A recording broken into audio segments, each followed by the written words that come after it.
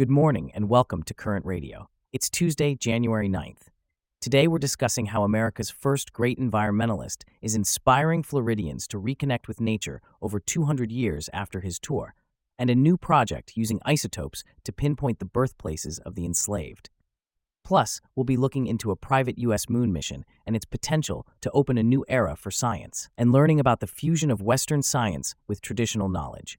This coverage and more, up next. Welcome to Current Radio's Science Station. Please enjoy today's selection of science news. In the late 18th century, American naturalist and writer William Bartram embarked on a 4-year journey throughout the Southeast, documenting the landscapes, plants, animals, and people he encountered. His travelogue, Travels, has inspired generations of naturalists and environmentalists. Charlotte, could you tell us more about Bartram's legacy and how it's being revived today? Absolutely, Diego.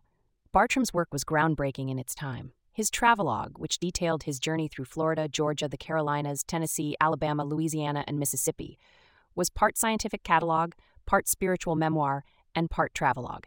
It brought international attention to the natural wonders of the South and has been a source of inspiration for scholars, artists, and wanderers ever since. Bartram's work fell out of favor in the 19th century, but it seems there's been a resurgence of interest in recent years. Can you tell us more about that? Indeed, Diego. Today, a Bartram revival is underway, led by enthusiasts who call themselves Bartramites. They're working to recognize Bartram's root nationally and are fueling new scholarship and a biennial conference. Bartram's holistic philosophy of nature is seen as a blueprint for a future where nature is both protected and restored, a vision that's become increasingly urgent in the face of climate change and population growth. It's fascinating to see how Bartram's work is being used in modern times. Can you share some examples of how his writings are being applied today? Certainly, Diego. For instance, Dean Campbell, a retired environmental engineer and a Bartramite, has spent a lifetime studying the St. Johns River, with a well-loved copy of Travels in his boat. Campbell has used Bartram's writings to piece together the pre-colonial history of the river and envision what it might be again. In Florida, the Park Service uses Travels as a reference for everything from topography and water cycles to wildlife and plants in their management of Payne's Prairie. Bartram's records have been used as a baseline for ecological restoration by scientists all over Florida. It's clear that Bartram's work continues to resonate and inspire. His legacy is a testament to the enduring power of nature and the importance of preserving it. Thanks for sharing, Charlotte. Now let's delve into a startling discovery made in 2013 when a construction crew in Charleston, South Carolina, unearthed human bones while digging a trench for a local performing arts center. The site turned out to be a late 18th century burial ground, likely for enslaved Africans. Charlotte, can you tell us more about this discovery and what it means for our understanding of history? Absolutely, Diego. The discovery of these graves led to a significant effort to identify and honor the individuals buried there, who are now referred to as the ancestors. The city enlisted cultural anthropologist Ade Ofunian, also known as Dr. O, to lead this effort. Ofunian, who passed away in 2020, was instrumental in ensuring these individuals were not forgotten. He even presided over a traditional Yoruba naming ceremony for them in 2019. That's fascinating. And I understand there's been some recent scientific work to learn more about the ancestors' origins. Yes, that's right. With the consent of Charleston's African American community, DNA samples were extracted from the remains and analyzed. The results suggested that many of the ancestors hailed from West Central Africa, West Africa, or Sub-Saharan Africa. One individual was found to have mixed West African and Native American heritage. However, DNA can only tell us so much. To trace the origins of these individuals with more precision, anthropologist Vicky Ilse uses a tool called isotope mapping. Can you explain more about how isotope mapping works? Sure. Different geographic regions have different proportions of elements, including isotopes.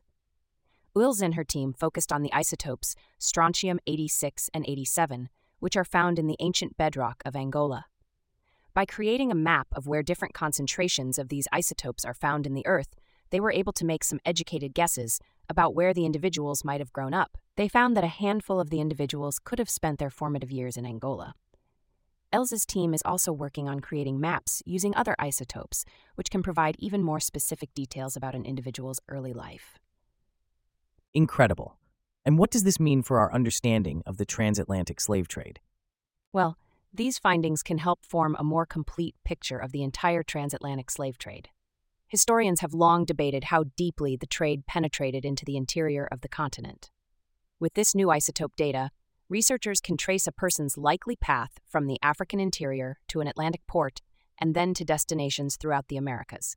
This provides a remarkably precise and personal view of who enslaved individuals really were. And what about the Anson Street African Burial Ground project?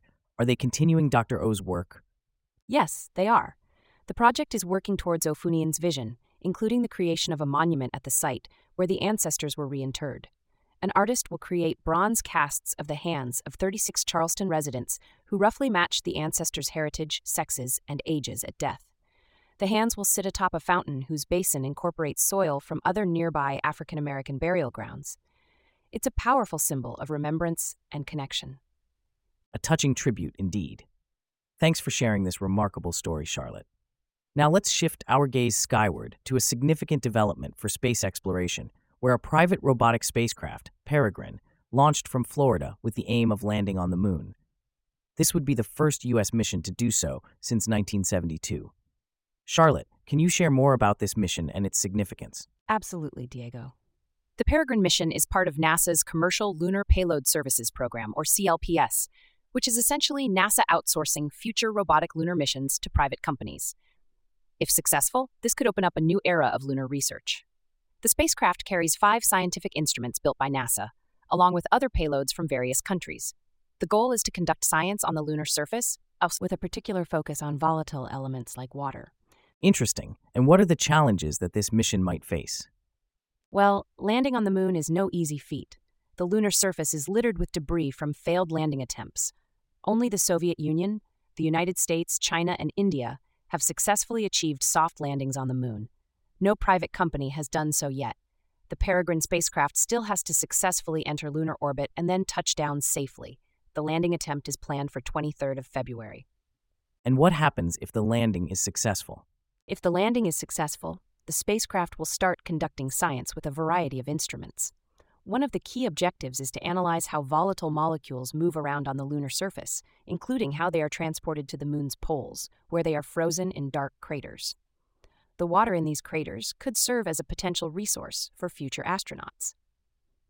The mission also carries non-scientific payloads, including art and educational projects, and even cremated human remains destined for the lunar surface. That's fascinating. But I understand there's some controversy around these non-scientific payloads, correct? Yes, that's correct. The inclusion of cremated human remains has been controversial. The Navajo Nation has lodged a complaint against this practice, describing it as desecration of a celestial object that is sacred to them. NASA has apologized to the Navajo Nation for a similar incident in the past and has a meeting planned with Navajo leaders to discuss next steps. It's clear that as we push the boundaries of space exploration, we also need to navigate complex ethical and cultural issues. Thanks for your insights, Charlotte. Now let's shift our focus to the University of British Columbia in Vancouver, where a PhD student is taking a unique approach to the biology of invasive species. Charlotte, can you tell us more about this? Absolutely, Diego. This PhD student, who is an Lakapamux woman of mixed ancestry, is blending Western science with Indigenous knowledge to tackle the issue of invasive species. Instead of focusing solely on eradicating these species, she's asking a different question. What do culturally important local plant species need to flourish? That's a fascinating shift in perspective.